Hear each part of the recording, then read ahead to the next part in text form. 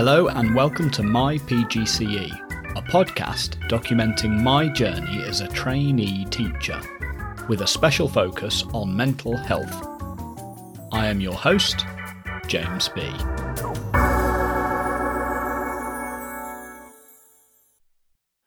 Good morning. So, 3 weeks have passed since we last spoke. The first week I finished off my primary placement, my placement at a primary school, and then returned to my usual school. Then it was half term for a week, as half term usually is. Although I say that, sometimes it was 2 weeks at my school. Anyway, I spent that half term preparing an academic poster. It was my last university assignment. The poster was about creating an intellectual need for mathematics. And I submitted that poster on Monday. And then I've been back in school this week, and I'm in school 5 days a week from now on as well. Before half term, I was in university on Monday and in school for 4 days a week. But from now on, it's 5 days a week. So back at school this week, and I presented my poster. This was the last aspect of my university work. I presented that poster to my university tutors yesterday morning, on Friday morning. So I submitted that on Monday and presented it on Friday. Okay, so there's a few things I'd like to talk about in a bit more detail. The first thing is my primary placement. It was great to spend time in a primary school. I picked up several different strategies that I may be able to use in secondary school, especially with my year 7s. But the thing that struck me the most was how different the behaviour and attitude towards learning was between year 6 and year 7. So obviously I'm thinking in particular of the year 6 class that I spent time with at this primary school and my year 7 class at my usual school. It was night and day, the difference between them, especially behaviour. My year 7 class aren't terrible. There are just several characters in there. You need to keep them contained, otherwise things can start to get out of control. But this year 6 class, a group of students who are about a year younger than my year 7s, angels, every one of them. And it got me thinking about what happens between primary school, the final year of primary school, and the first year of secondary school that could possibly account for that change. And I think it may be something to do with relationships. So at primary school, the kids have one teacher who they're with all day, every day, who almost becomes like a surrogate parent as well as a teacher. And they develop very close relationships with that teacher. Whereas when they come to secondary school, suddenly they have a different teacher per subject. There just isn't enough time to develop a relationship that's anywhere near as close as the one they would have had with their primary school teacher. And for my year 7 class in particular, they've had loads of different maths teachers this year. I think at least 4, maybe more.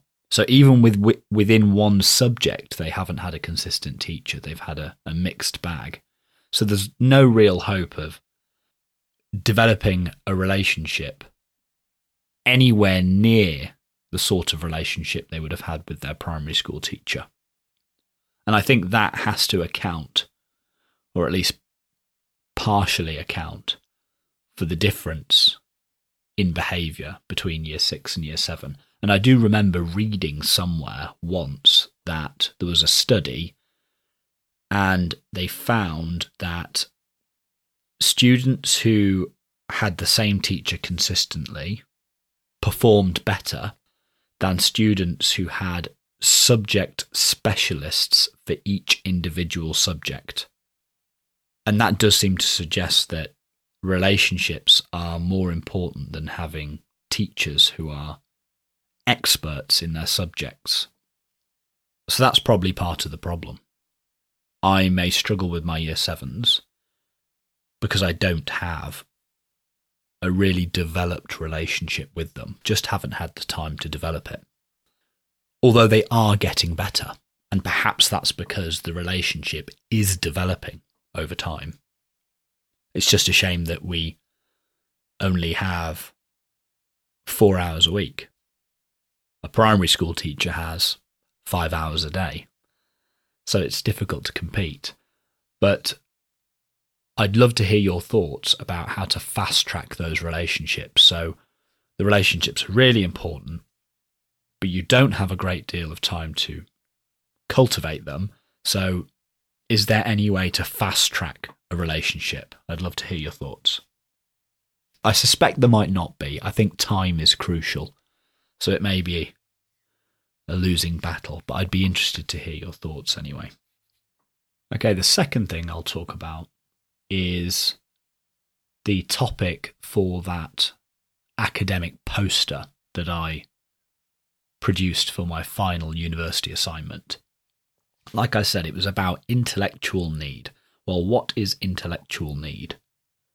It's grounded in Piaget's theory of disequilibrium and equilibrium. So you experience disequilibrium when you encounter a problem that you are not able to solve, and this problem compels you to strike out in new directions and look for new solutions and essentially learn something new so that you can solve the problem and return to equilibrium.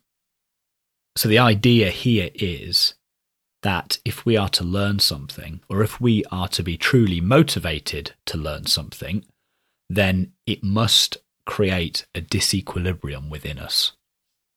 And we as educators can take advantage of this as we teach. We can present our students with a problem that throws them into disequilibrium, but then we can provide them a path back to equilibrium. And what's that path? Well, it is that day's lesson. So this is all rather abstract at the moment, but I'll give you an example in just a sec.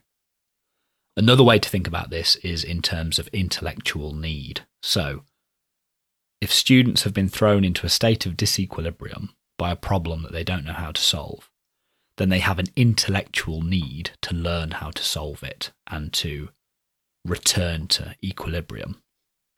Yet another way to think about it is comfort zone, growth zone, and chaos zone. So if you imagine 3 circles inside one another, the innermost circle is your comfort zone. The middle circle is your zone for growth, and the outer circle is just pure chaos, okay? A student within their comfort zone isn't going to learn anything. They need to be presented with something that falls beyond their comfort zone in order to learn and return to their comfort zone. And to be honest, it's not so much about returning to their comfort zone as it is expanding their comfort zone in order to accommodate whatever this new problem was. It is essentially the hero's journey, okay? So you're at home, you're comfortable, you're in your comfort zone, everything's familiar, and then something goes wrong. There's a problem, an obstacle, a threat. And in order to overcome this obstacle, you need to go out and learn something new, okay? You have a need to learn something new in order to turn this unknown thing into a known thing, okay? To turn chaos back into order. And one final way to think about this, which is an especially helpful question to consider if you're an educator, and it's Dan Mayer's question, is if today's lesson is an aspirin, how do I first give my students a headache?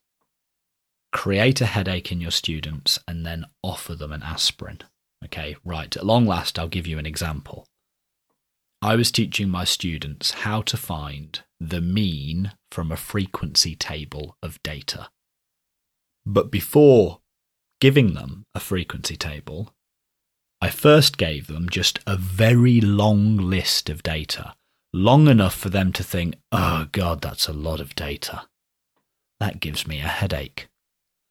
I gave them a headache and then showed them this new way of presenting data, which is far more manageable than the initial very long list. And so I created a headache, and then the aspirin in that lesson was the frequency table.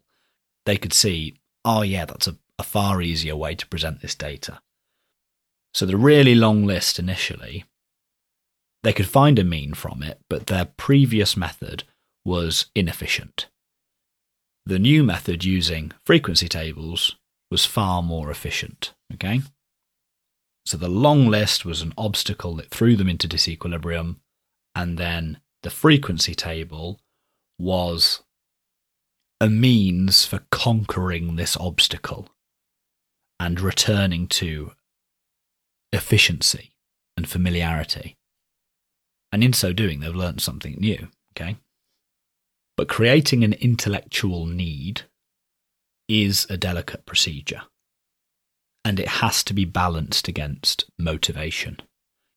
You want to present your students with a problem or an obstacle that just exceeds their current limit of knowledge, or at least makes their current methods inefficient. That's all you want. You don't want to present them with a problem that's completely overwhelming and just makes them drop their pen. And in this particular lesson, before I gave them that long data set, which gave them a headache, I'd given them 2 shorter data sets before that, where their usual method, what they already knew, worked, and it worked efficiently. It didn't take them too long to calculate the mean. So they'd already had some success in those first 2 questions. They were feeling good about themselves, motivated. One more question to go. A question which then gave them the headache. But importantly, I'd already got that buy-in from them. Okay, so that was a bit of a ramble about intellectual need. Now, how has my mental health been recently?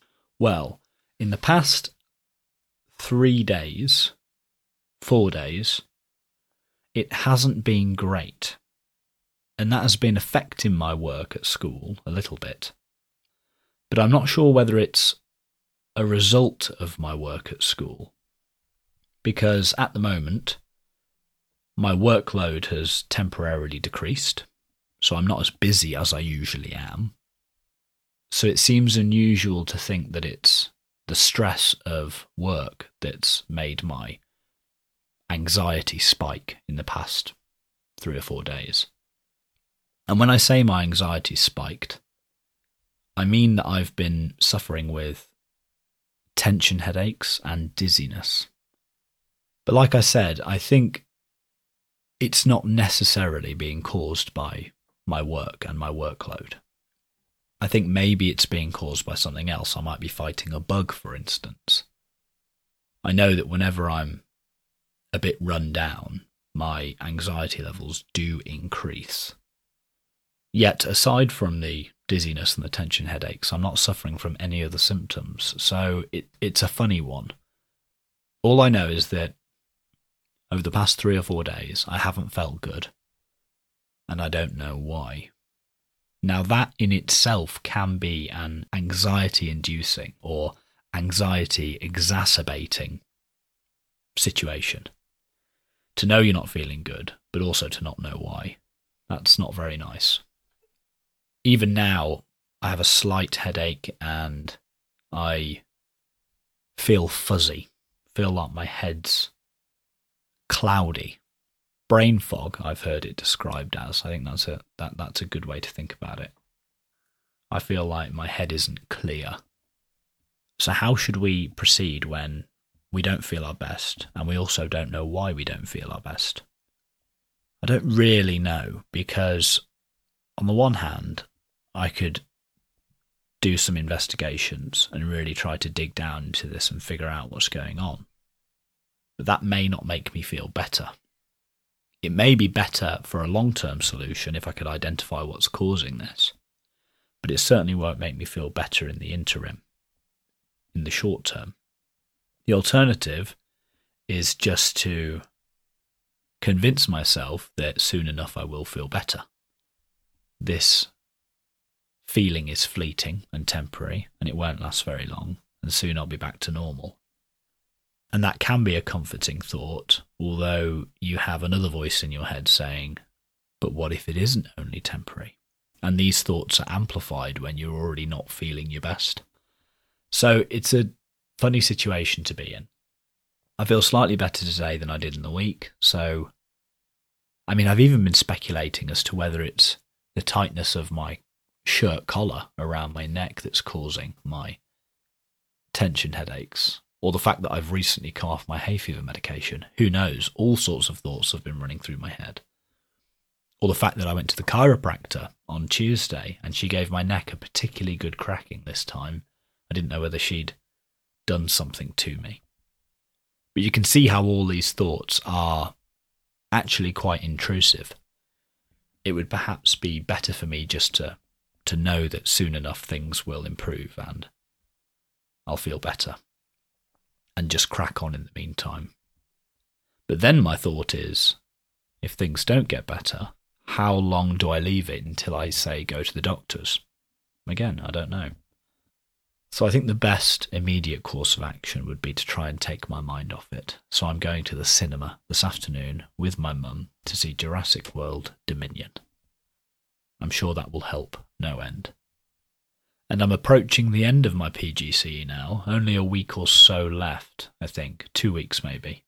All I have left to do is my Viva, which is kind of like an oral exam, although I think it's more just a conversation about how the year's gone with my university tutors.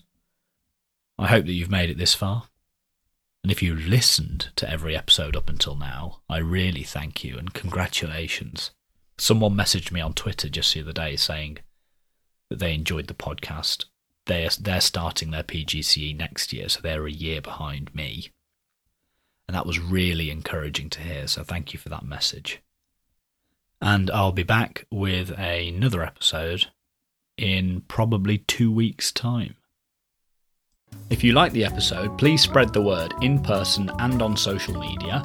You can follow the podcast on Twitter @mypgcepod or email mypgcepod@gmail.com. Please subscribe, rate and review in your directory of choice. Please also consider becoming a patron at patreon.com/mypgcepod and helping fund both the podcast and my PGCE course. Thank you and talk again soon.